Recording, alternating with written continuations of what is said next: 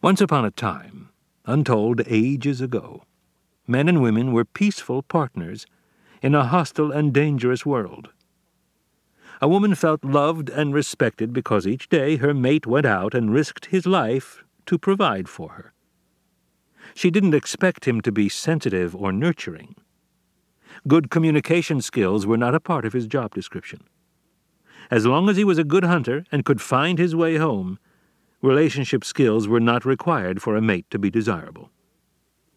As providers, men felt loved and appreciated by women. While surviving was difficult, relationships were comparatively easy. Men and women existed in different spheres. They greatly depended on each other in order to survive. Food, sex, children, shelter, and security motivated them to work together because the fulfillment of these basic needs required specific roles and skills. Men assumed the role of provider and protector, while women specialized in nurturing and homemaking. It was a natural separation. Biology had determined that a woman gives birth and hence feels a great responsibility for raising children and creating a home. The man honored and respected her role by agreeing to take such dangerous assignments as venturing into the wild to hunt or standing guard to protect her and their young. Although men would often be out for days in the freezing cold or blazing sun before making a kill, they were proud of these sacrifices because they greatly honored the female, the life-giver. And because a man and woman's interdependent partnership provided the basics of survival and security, it automatically generated mutual respect and appreciation. While the men were out hunting, the women would sustain life at home. Women greatly valued the opportunity to love and nurture their children and maintain domestic harmony without having also to provide and protect. A man's assistance in making life safer, easier, and more comfortable caused him to be a hero in her eyes. As long as both partners fulfilled their basic tasks, men and women felt quite content emotionally. Century after century, the challenges of survival remained paramount, and the division of labor between men and women remained fundamentally the same. Now, though, life has changed dramatically. Since we are no longer utterly dependent on each other for security and survival, the rules and strategies of our ancestors have become outdated.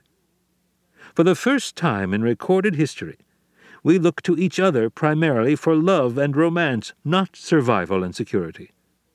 Happiness, intimacy, and lasting passion are now requirements for fulfilling relationships. To succeed in today's relationships, we must learn new lessons that our ancestors and parents simply could not teach us. What your mother couldn't tell you and your father didn't know is how to satisfy your partner's emotional needs without sacrificing your own personal fulfillment. This new agenda can be accomplished only through the practice of advanced relationship skills. Times have changed. The social and economic changes of the last 40 years have enormously affected the traditional male and female roles that have been in place since the beginning of civilization. Women leaving the home and entering the workforce has greatly diminished men's traditional value to women. Increasingly independent and self-sufficient, contemporary women no longer feel the same need for men to provide for or protect them. A modern woman charts her own destiny and pays her own bills. When in danger, she can pull out her mace or call the police. Most important, she now has much more control over when to have children and how many she wants.